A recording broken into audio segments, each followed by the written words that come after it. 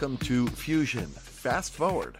We're building a bridge between the recent online retailer Fusion event and the in-person online retailer event in July in Sydney, in partnership with online retailer Nora Network and Mouth Media Network in New York. I'm Mark Rako.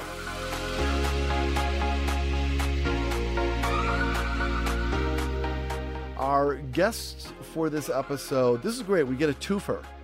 I don't know if they say that in Australia, but we certainly say it in America. We get two for the price of one.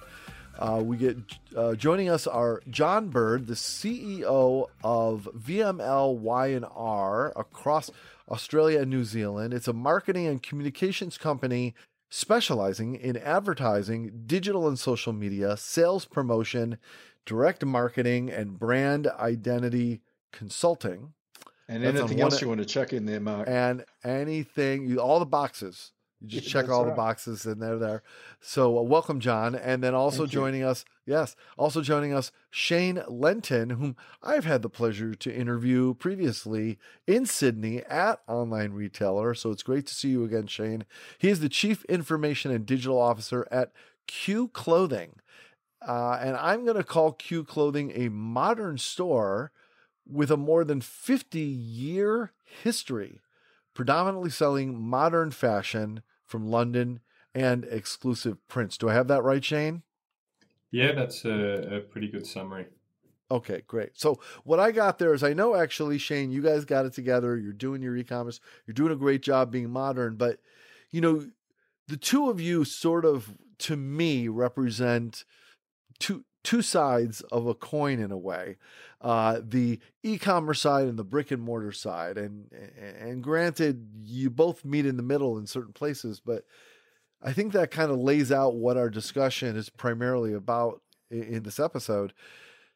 And that is where the intersection and the partnership, or is it a battle between e-commerce or online retail and brick and mortar?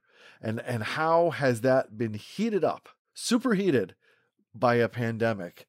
And where does that leave us now going forward? So that, my friends, is the theme of the day. So I want to lead off with a question that either or both of you can field as a way to start it off, as the bell rings right now in the boxing ring or whatever. I would venture to say things have irrevocably or permanently changed. It will never be like it was in February of 2020 again. The world has awakened to online retail in a way that it hadn't before, out of necessity. And some people will retreat largely to the way that they lived their lives before, with a little bit of online retail a part of the world. Some people have seen the light and are forever changed. And some people are just going to have better tools than they had yesterday, because a lot of companies, came to the party because they had to. So the question I have is, how can brands that have, and retailers that have brick and mortar stores as an important part of their existence, it may have even invested a great deal in those stores recently to up their consumer experience or their technological status. How can they make sure that their brick and mortar have value for them while being realistic about where the role of e-commerce and online retail has in for today's shopper? I might jump in there, Mark. Okay. Look, from my side of things, the way I look at it is pre-COVID, there was, most established retailers in a multi-channel space were on a journey to, probably rationalize their store footprint anyway. Years had gone by where it was almost a badge of honor to open another retail location. Different economic situations, it was all about scale. Growth was measured, really success was measured on growth, not necessarily profitability. And it was a race to open as many stores as you can. And then I think through the GFC and other different reasons and that shift to online, retailers that were preparing for the future were really starting to reevaluate what the new store footprint should look like. In addition to that, what the store of the future and even the store of now, what really needs to be. And obviously with COVID hitting, like a lot of things that it did, it accelerated and drove a lot of change in a very short period of time. Some people will say 5 years of change, others will say 10. For me, at least 2 or 3 years of change happened pretty quickly. Once we get back to a bit of a post-COVID norm, I think we'll see significant shift that stayed, but we will also see a bounce back.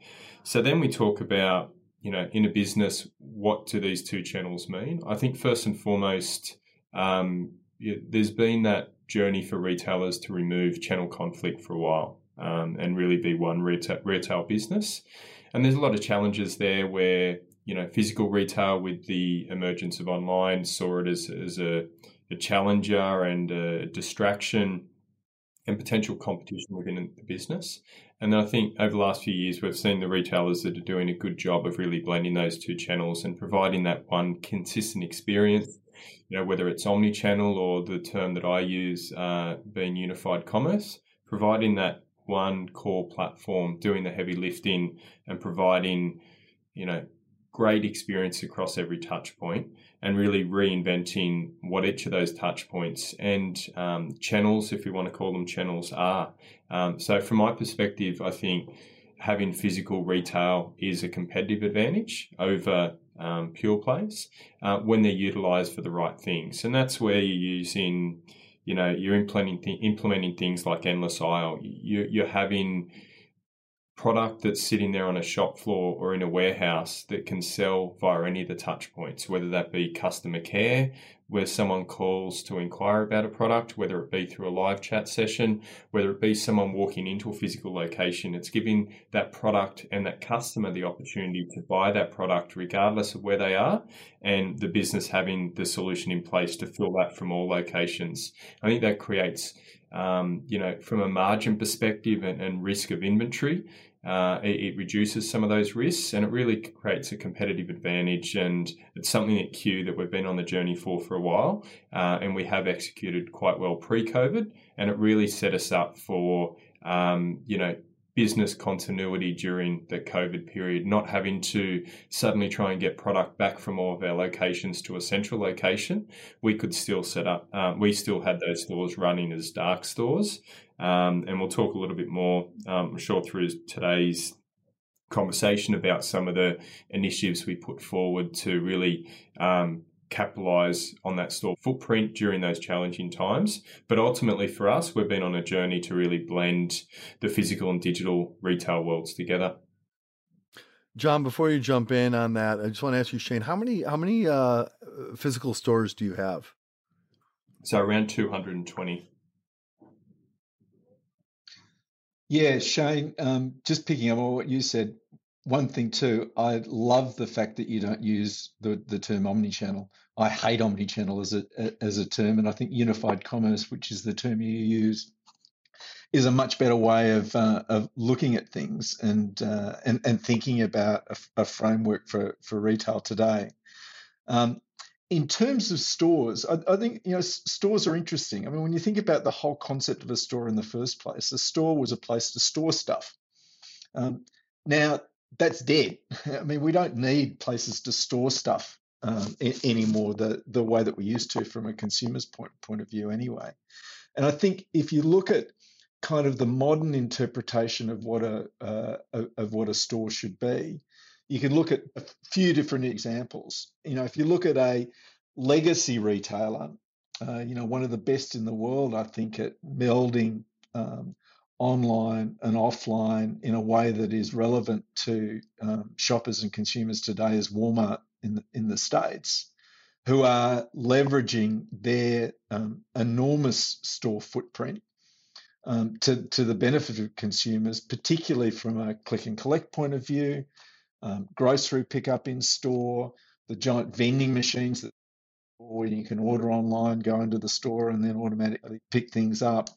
Thinking about their stores as logistics centres, as you said, before as much as, a regular retail environment, but really trying to leverage the power of their retail footprint and making sure that it works seamlessly with online as well. And then if you want to look at a startup, and I agree with you, if you went from a blank sheet of paper these days, I'm sure you wouldn't have 220 stores.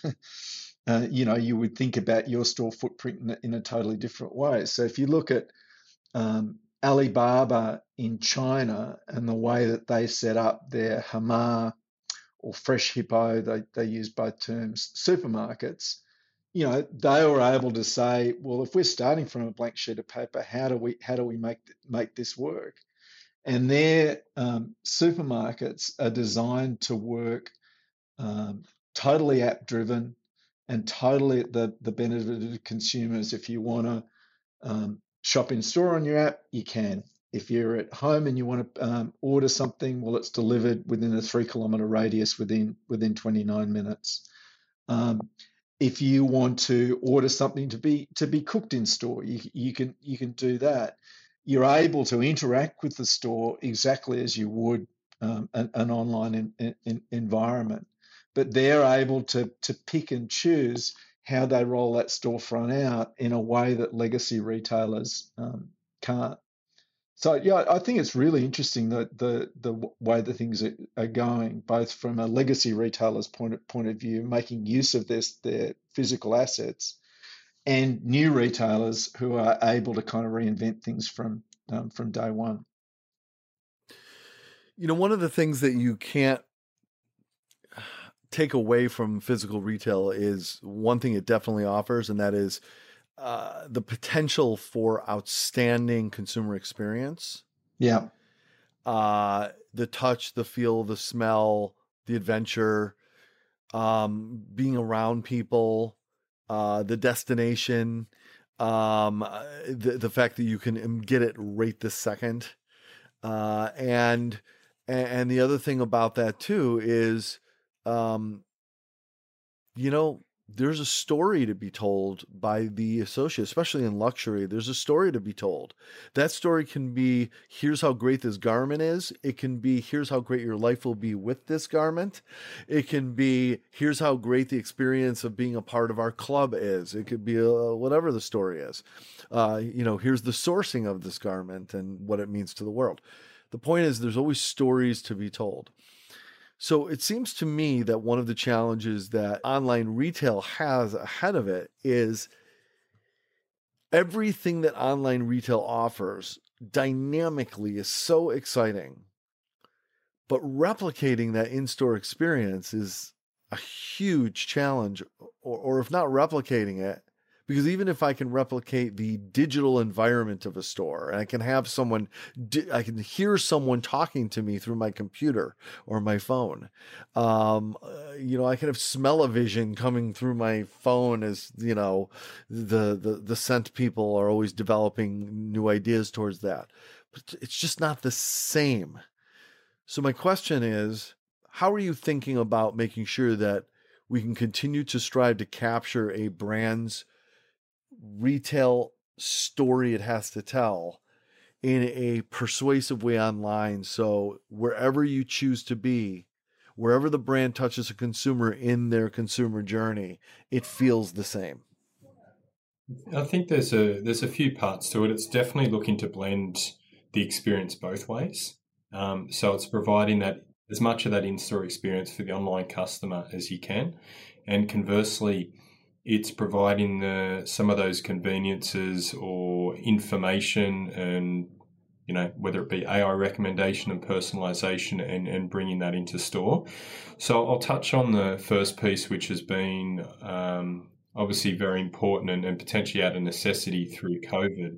And that is how have brands that I work with been able to execute that in-store experience through an online perspective. So firstly, one of the things that we introduced, we had been working on this pre-COVID, and that was the opportunity for our customers to engage with our staff members, with our stylists in store via a virtual session. So the ability for a customer to make a booking online, provide some information should they choose to about the particular styles they're looking for, or whether it's an occasion or a particular purpose.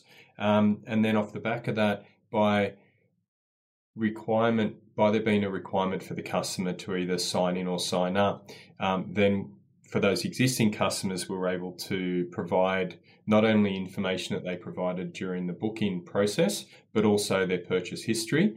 And on top of that, AI recommendations. So it means that stylist is using the technology to have the information on hand pre-session so that they can get ready and prepared, have the right styles available. And then it's also having that two-way visual and vocal conversation with the customer, and potentially showcase styles that the customer has that they like, are of particular interest. The staff members got a good curated range of product ready to go sitting on a rack. They've got AirPods or earbuds in. They've got a smart device that is sitting on a tripod, and they're having a two-way dialogue and conversation. And I've seen a lot of executions across a lot of verticals in retail to great success. And off the back of that, at Q, we saw that over 60% of those customers that did book a session were converting. So over 60%. So we just don't hear of conversion, whether that be in store or online, anywhere near that. And even better, those transactions were 5 times normal. So 5 times the average transaction value for those sessions. And that's technology in Australia that we're continuing to use. We've been offering that service globally and had international customers taking that offer up. In addition to that, even in Australia now, where there is a level of comfort for people to get around, foot traffic's not quite back to what it was pre-COVID, but it's not too far off in fashion retail. We're now seeing people going back into office towers, albeit not for the full week. They might go in a couple of days a week, which means that those central business districts are getting customers back there. But what we're seeing now is this type of service is becoming the norm. Geography challenges, purely convenience, people are starting to choose this offer. And what we're looking to do then is, off the back of that data, is starting to really take it to the next level, and we'll be soon launching the opportunity for a customer to connect on a product details page with a stylist in real time, but it's routed to a stylist that toggles their availability as active on a smartwatch. So they're working the shop floor. The last thing you want in those environments is a staff member standing behind the counter, looking at their phone, or just standing behind their closet and not working with customers. But in this instance, they're out, they're on the move, they toggle their availability on.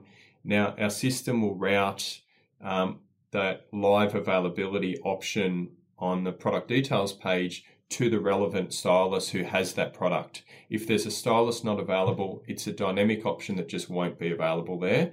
But it means within real time that the customer now that's in discovery mode or wanting to know more about the product can get that in-store experience in real time. We know the bookings have been very successful when they're made in advance, and it's now bridging those two worlds together. And that's from an online perspective. In store, we're using the same AI recommendations that we use for the stylists. We use that for click and collect upselling. We use that for our staff when they're working with the customer from a clienteling perspective. So again, it's really bridging those two channels together and providing the technology in store, the endless aisle capabilities. We've got shoppable screens at Q, so the customers can browse the entire range, make a purchase there and then, regardless of where the inventory sits in our network. And they're two of the initiatives that we've been working on that have been super successful through COVID. But now with a recent season launch a few weeks ago, we had huge success on previews to our top tier customers and amazing conversions off the back of it. So that sort of thing is here to stay. And we do see that, like I say, we're working on it pre-COVID. Yes, we did launch at the start of COVID and accelerated, but this is the shift and the permanent shift that we see there, where people are wanting those in-store immersive experiences, but when it's convenient for them. The two-way interaction's great, Shane. I love the way you're using that technology. And it is interesting, Mark and Shane. I think that, yeah, the way that we interact with technology, even the way that we're doing it right now, it was really accelerated through COVID. People became comfortable with, Zoom calls and Teams calls and all that, that kind of thing, and breaking down that wall between, an online experience and an in-store experience. I think in that way is really interesting. One thing, and I'm interested in your comments here too, Shane. The rise of live stream shopping that we've certainly seen around the world, particularly in China, but rising in the US, and I guess to come in Australia, which helps with storytelling as well, where you can have a brand owner explaining the story of the product, and the consumer or shopper at home being able to buy off the screen but interact with that person, I think is really interesting. Are you doing any live stream shopping, Shane, or have you experimented with that at all? Yeah, absolutely. So we have one of our brands amongst the group is Dion Lee, which is a high-end fashion brand with amazing global appeal, and excitingly, we'll be opening a store in New York shortly. But off the back of, through COVID, even pre-COVID, definitely accelerated through COVID. We've had those Chinese influencers in our stores and even at our warehouse doing live streaming back, and they're spending tens of thousands of dollars per visit. And there's a lot of them per week. So again, it's having those real-time connections, whether it be our staff or even partnerships with the business with that broader audience. We're seeing obviously a lot of the fashion shows and things like that move into virtual. We're seeing a big shift to being able to buy direct from the catwalk in that virtual and digital sense. So it's certainly the consumer behavior was shifting. It's been accelerated. To your point, Zoom's the new Hoover of, I suppose, vacuums in the sense it's just so much of a part of everyone's life these days, that video two-way sort of interaction. And for us, the key thing is, using the technology, throwing in the recommendations, using that machine learning, AI, that customer history, something the customers provided if you've asked them a few questions, and then ultimately, to be successful, you need to be able to facilitate a payment and an order and that order orchestration during that session. It's all about contextual commerce and making it happen there. And they're things that we've worked very hard on and we've executed, very well through this period. And it's something that's really set us up for success going forward. There's another really a personal example, and also an example from Amazon that I think is really interesting in terms of breaking down that wall and enabling storytelling online. In a personal sense, I've got a great little wine store near me. It's a fantastic experiential store. They import great French and Italian wine. But through COVID, what they did was virtual wine tastings. And so what they do is to ship you out the bottles. You then connect online with the actual winemaker in a part of Australia, plus the store owner online, and be guided through it. I thought that was a terrific example. I can vouch for that kind of experience. I had the opportunity to do a chocolate tasting, the virtual chocolate tasting with a group of people through Zoom, presented by an expert chocolatier who sent out the chocolates to us. It was all part of an experience, but you know what we got? We got acquainted with their brand. We got acquainted with the product. We got a new appreciation for chocolate, and we became a customer. Yeah, you buy. Because exactly. So I just wanted to say I get where you're coming from on that, and it's an amazing thing to be able to reach out to someone with a story that is connected to the physical product, exactly, completely away from the e-commerce or physical store, and yet it loops back to one or both. The other one I loved is Amazon have got in beta test in the States at the moment, a thing called Amazon Explore. And Amazon Explore is like virtual experiences that you can plug into. You can go and visit the Patagonia or whatever, and have a tour guide take you there for $14 or $16 or whatever. But the one I really loved was they're doing one in Tokyo, and they will send you out a box of experiences in a local Tokyo shopping district. And then at the appointed time, you log on, the tour guide will take you around and say, open this box of tea and smell that at that stage and nibble this chocolate or whatever at this stage on the tour. And then you can buy from the stores that they take you to along the way. So I think that's another interesting way of storytelling, blending the physical and digital and breaking down, what can be a cold experience online. On that note, John, I'm interested how you think about this too, Shane, is where is there, we already know that within online retail, there are different ways that you can tell stories. You talked about live stream selling. You can have videos, you can do online fashion shows. There's a lot of possibilities and more coming. We already know about brick and mortar and the ability to do storytelling in a variety of ways. But I think one bit of a frontier there is the physical product itself and the ability to connect the actual static physical product back to storytelling, which then ultimately can reconnect someone back to the opportunity to convert them and engage them and plug them back into the e-commerce world.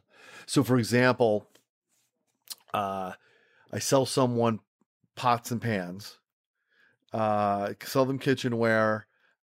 On the kitchenware is a QR code, specially branded QR code. I scan it. It goes to, say, an audio story, and a famous chef is telling them, thanks for buying, my namesake kitchenware and cookware, and thank you so much. And as a thank you to you, I'm going to talk you through a recipe for you to test drive your new saucepan. So if you click this button on your phone, you can bring up the recipe, come back to me when you're ready, and I'll actually narrate my way through that. Oh, by the way, and here's my point to this. The best way to cook with this is with this special cooking oil that's only available through my shop. If you click here, I'll give you free shipping and you can get it sent to you so that you can take care of that new pot.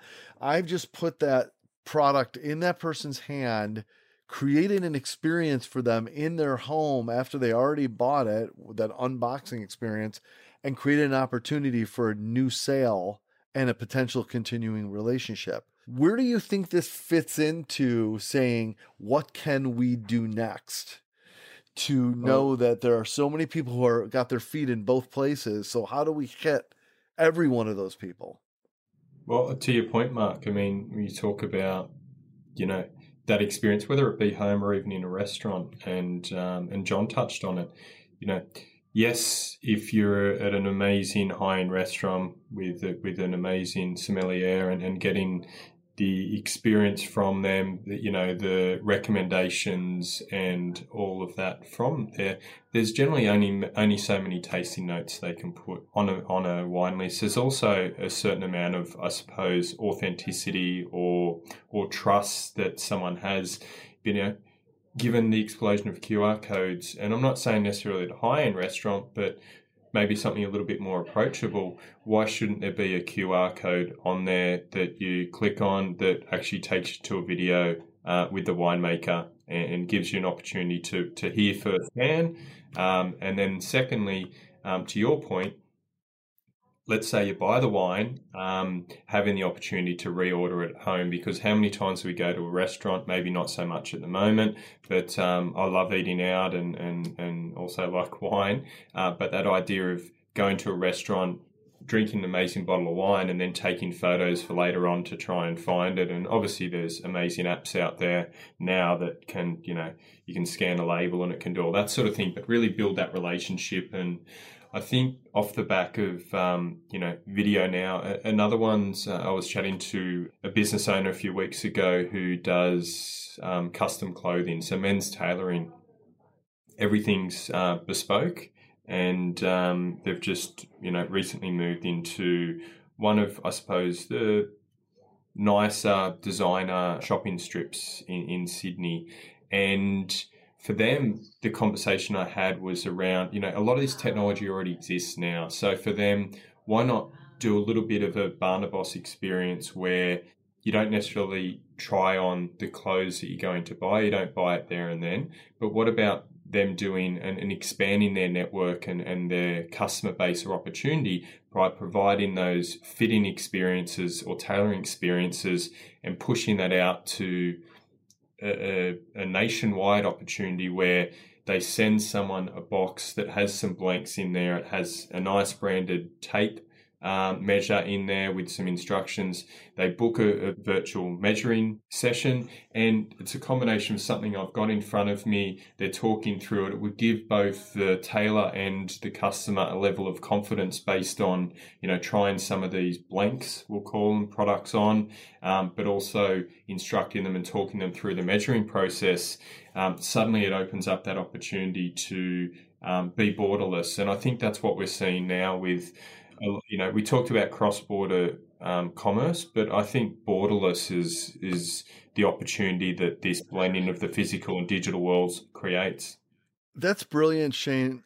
Yeah, and I love this idea of borderless. I mean, the idea for me to get tailored for an Armani suit from an Armani store in a completely different country, or that dress shop in Paris that's very popular for tourists, but I'm not planning on going to Paris for a while, but I sure would love another one of those dresses.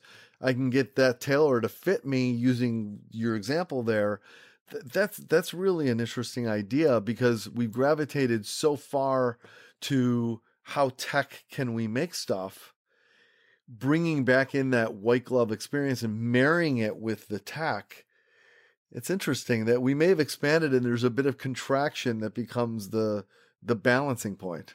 I agree. I mean, there's a great article I read recently about Louis Vuitton caravan, let's call it, that's driving around to some of their VIP customers, providing a curated, personalized experience, literally pulling it up outside of their house and delivering that experience. But imagine the opportunity of doing that on a global scale where geography doesn't play a role, where you can provide that bespoke one-on-one experience and tailoring through people being in the comfort of their own lounge room. And also, I think what's really important in these types of consultations, even whether we talk about interior design or furniture, it's about bringing that stylist or that designer or whoever it is into your environment as well, and having the opportunity in fashion to go to your wardrobe and walk through what you like and why you like it, or to bring someone into your lounge room. Yes, there's AR and VR, and obviously the scalability of those things outstrips this one-to-one piece that I'm saying, but there is an opportunity. And if you're able to sell some of the examples that I talked about, 5 times the average transaction value within a 1 hour consult, it starts really making economic sense for businesses to do this. And as you say, Mark, tell the story, but in this new hybrid world. Yeah, and I think it's a matter also of just giving customers the choice too. If you want to operate from home and go through the experience that you've just described, great. If you want to go into store and have a more one-on-one experience, terrific. It's all down to giving customers the choice. The other thing I think was interesting, Shane, you started talking about was, a lot of this technology has been there for a long time, but it's now actually being utilized and leveraged. Like QR codes, pre-COVID, Australians never used QR codes, but during the COVID environment, where you need to check into every place you visit and you scan the QR code, customers have got used to it.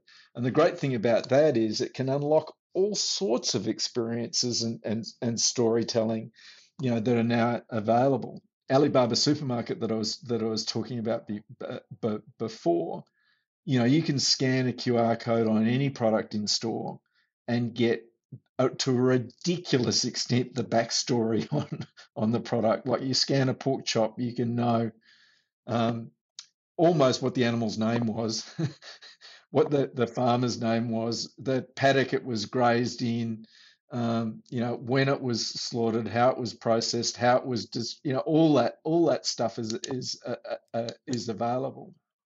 But you talk about the borderless. You refer to the borderless. I think that goes to the storytelling too, John. Yeah, it does. So in my cookware example, the famous chef Emeril can be talking to me, telling me, the story of how he got this recipe. His grandmother used to cook it, and so she would do it XYZ way, and that's the reason that he does it this way, is because that's the way she did it and how it made the meat this certain way. And I'm going to talk you through that. Who has access to someone like that? But I feel like they're just talking to me. It's like, I don't know if you're familiar with this in Australia. I don't know if it's connected to you there. Are you familiar with the platform Cameo? Does that reach you in Australia? No. Where you can hire celebrities to send private message to someone, a greeting for like $50 or $100 or whatever. It's insane. It's great. And I've used it. I've used the service a number of times. It's fun. But my point is the magic of that is I now have access to these people. What? And it's borderless.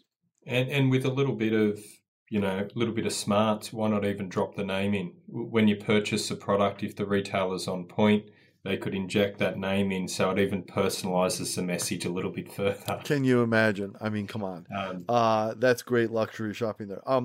I'd like to, I certainly want to make room for any additional points either one of you would like to make, but I would like to touch on one additional, seemingly outside the box topic, but I think is relevant, and that has to do with sustainability. And where that plays into the new place we're driving in the balance between online retail and physical retail. Where, if at all, do you think that's part of the conversation?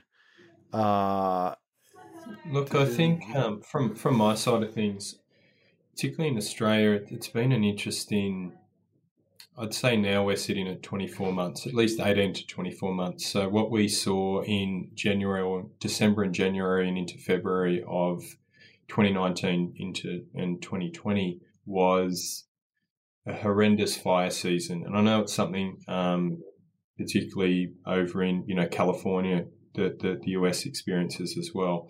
And we're talking unprecedented, earlier fire seasons earlier than we've ever seen them before, and more catastrophic than we've ever seen them, and the impact that's had. I think the movement for sustainability had a lot of momentum pre that, and then those bushfires hit, and the global headlines was Australia's on fire. It was, and what that did, just particularly if we talk climate change and anything around that, did in a short period of time just to get it front and center. And it's something, these natural disasters that, obviously there's a lot of information, and from my perspective, climate change is absolutely real. And whichever way someone wants to argue it, there seems to be a lot more of it happening now than ever. So we saw a big shift and a big focus. But you still had fundamentally, the bulk of the market is still purchasing based on their affordability and their access. And it was almost like sustainability was a luxury. You had your sustainability warriors, which is one end of the market, the small but, strong and growing.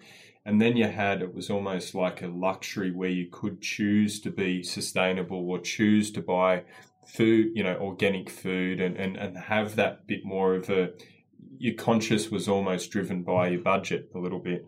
And then we saw the pandemic hit. And unfortunately, I think whilst everyone was a bit focusing on themselves and their health and spending more time at home and looking to grow their own produce where possible and all the rest of it, from the number one probably factor became purely health right now. And secondly, and safety probably too. Money, health, safety, and money, and affordability, and households' ability to survive on those areas.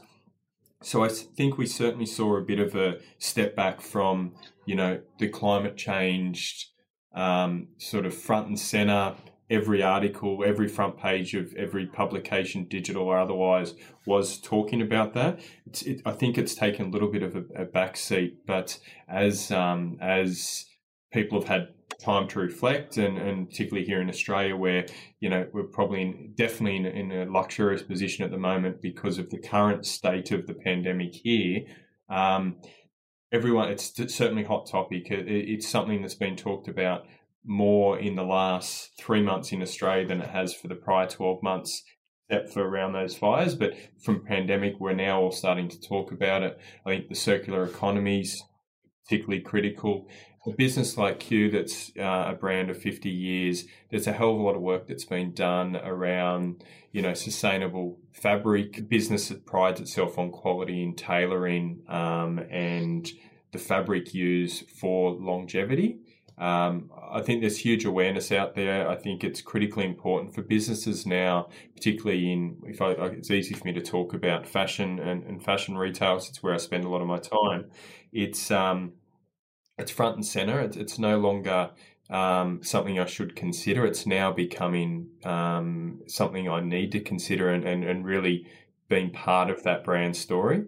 And it's only going to, I think, rightfully so and good for everyone, is become more important.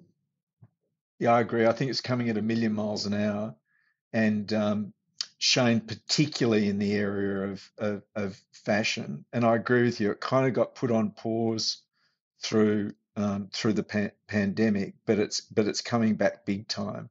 And major fashion retailers like H&M are very concerned with ensuring sustainability. You're seeing, more niche brands, but very powerful brands like Patagonia with their Wornwear line, which is about recycled pieces of clothing, which actually tell a story as well, because they tell the story of the owner that had them, but selling vintage clothing. One really interesting thing that I saw, again, and this was prior to the pandemic. I was judging some e-commerce awards at Cannes, and one of the winners was a Scandinavian retailer called Carlings that launched a digital-only line of clothing. So you could buy a digital piece of fashion, have it fitted to your image, and then you could use that on social media. Bit of a gimmick, obviously, but the point they were making was that we don't need more clothes, or a lot of us don't need more clothes. We need to think about our levels of consumption, and this was a way of kind of underlining that fact. I think packaging is a big area going forward.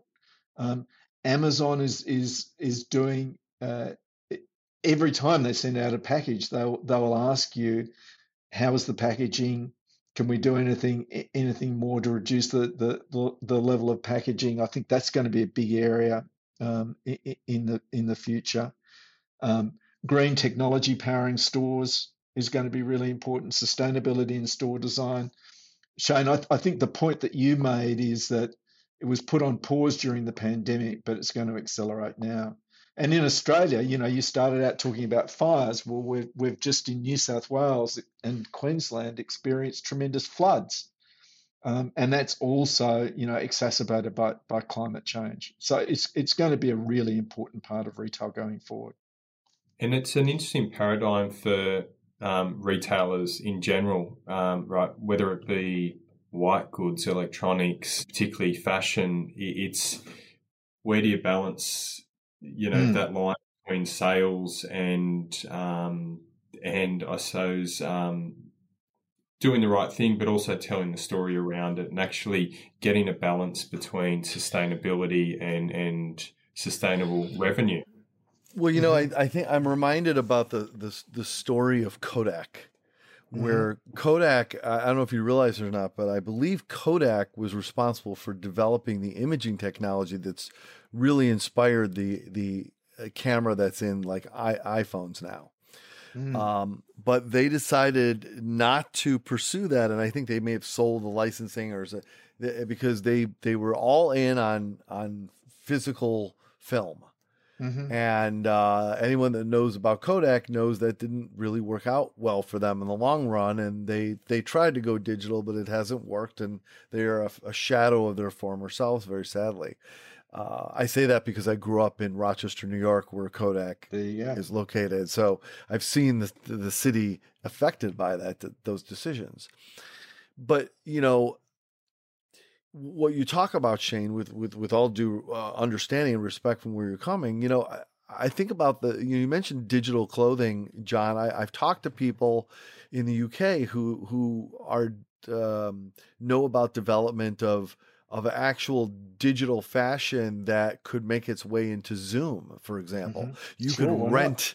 You could rent a piece of fashion for use in your Zoom party, let's say, or your digital event. And you could have an extremely expensive, rare, limited use piece that can only be rented 20 times in the world or something, and you could be one of those people. And it so molds to you. Look at what they're doing, with deep fakes and stuff like that on people's faces. It's very easy to see how that could ultimately be, with a little more advancement, applied to and fit to our bodies as we're on a call. So businesses that are selling clothing, thinking ahead and saying, will this always be all there is? Or is there new ways people will think about these products as they think more and more e-commerce? I guess that's a signal to us all, not that this kind of store is endangered or that kind of store or business is endangered, but to realize it is a moving target and to be thinking ahead of wherever that target is and aiming your business there.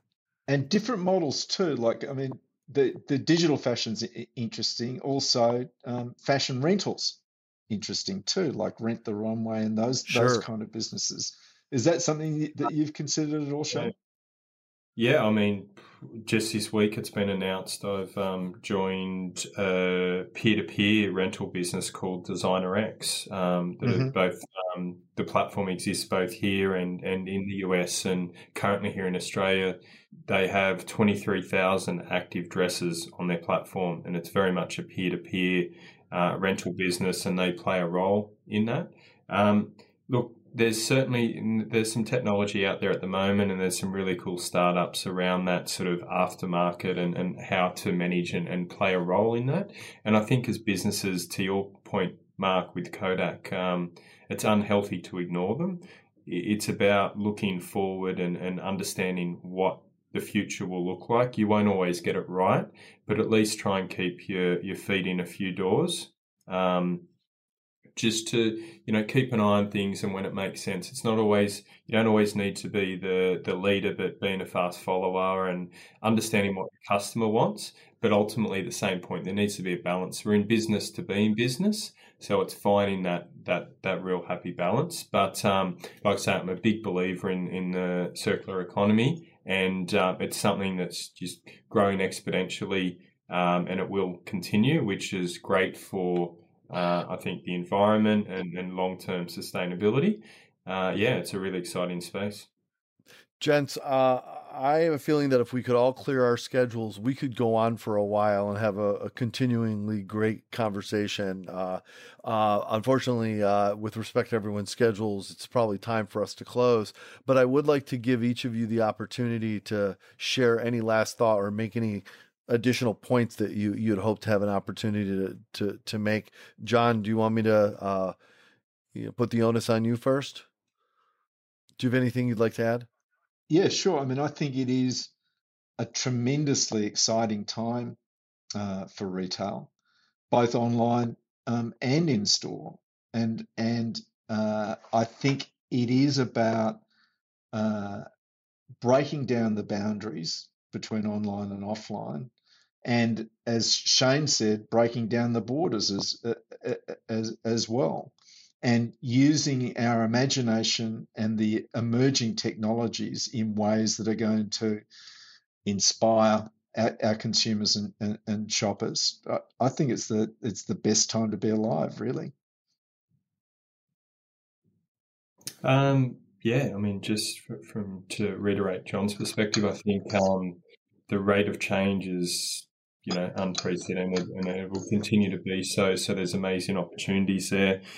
Something that we have recently launched that I haven't touched on yet, and it's a business that I've actually brought to market and we've been running in pilot at Q, and that is a multi-channel wish list. So we've talked a lot about sort of bringing that customer in store, but something that's missing, that's left on the table at the moment is, if we think about it, a good online wish list executed well. The customer adds an item to their wish list. We give them a reminder. We let them know when it's low in stock. We let them know when it's back in stock. We let them know when it goes on sale. But reality is 99% of retailers aren't even doing that from a digital perspective. The ones that do it well will do social retargeting, banner ads. But from a physical world, we don't generally have those opportunities. We talked today about taking in personalization for click and collect upselling into those virtual sessions for recommendations and that sort of thing. But there's a real opportunity that we're looking to capitalize on, and where it's been a hugely successful pilot with Q and the other brands in the group. And that is the ability to have that wish list in store. So that same wish list that exists online, whether it's create a new one if it doesn't exist, or edit an existing wish list. But if you think about it, you've got someone walking into store that might spend between 10 minutes and an hour with one of your staff members. When they leave, you hope that they might have taken a few photos if they're not ready to buy of the product or the price, and then they have a look later.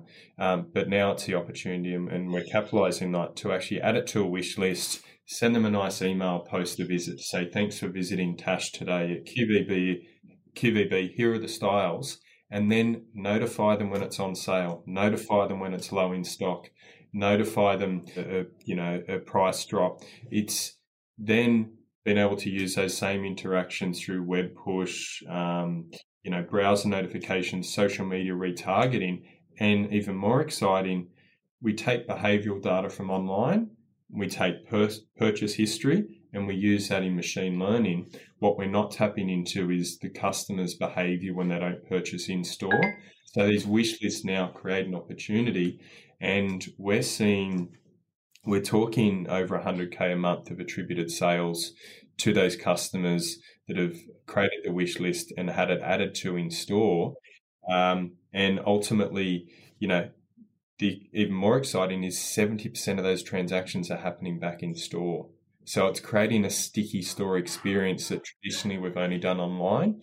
So yeah, I think there's huge opportunity to bring digital in store in the right way, bring the technology in as much as there is to bring the in-store to that online feel. Are you using beacon technology or anything to interact with people? Like, for example, when I walk in the store and I have a wish list that exists, and I walk in the store and I'm not even thinking about my wish list necessarily. I walk in, it says, hey, Sheila, good news, this item on your wish list happens to be in this store in stock. Go 100%. Check it out. So we've got it in pilot with a few customers. We're not using it Q at the moment because Q doesn't have an app, but we're working on it with a few customers for that exact reason. They're not even visiting the store. They're walking past the store. They're within proximity to the store saying, hey, that item that you're looking at is actually in stock now. Go and try it on. Almost like someone whistling at them. That's it. Hey, Sheila. Yeah. So, absolutely. That's really fascinating. Well, that's a great place to wind up, I think. Thank you both for all of your time in this really great conversation. I really appreciate you kind of sticking with us here. John Bird, the CEO of VML Y&R across Australia and New Zealand. Shane Lenton, Chief Information Digital Officer at Q Clothing. You guys are awesome. Appreciate the conversation. How can people connect with you, by the way, if you want to invite them to do that? John?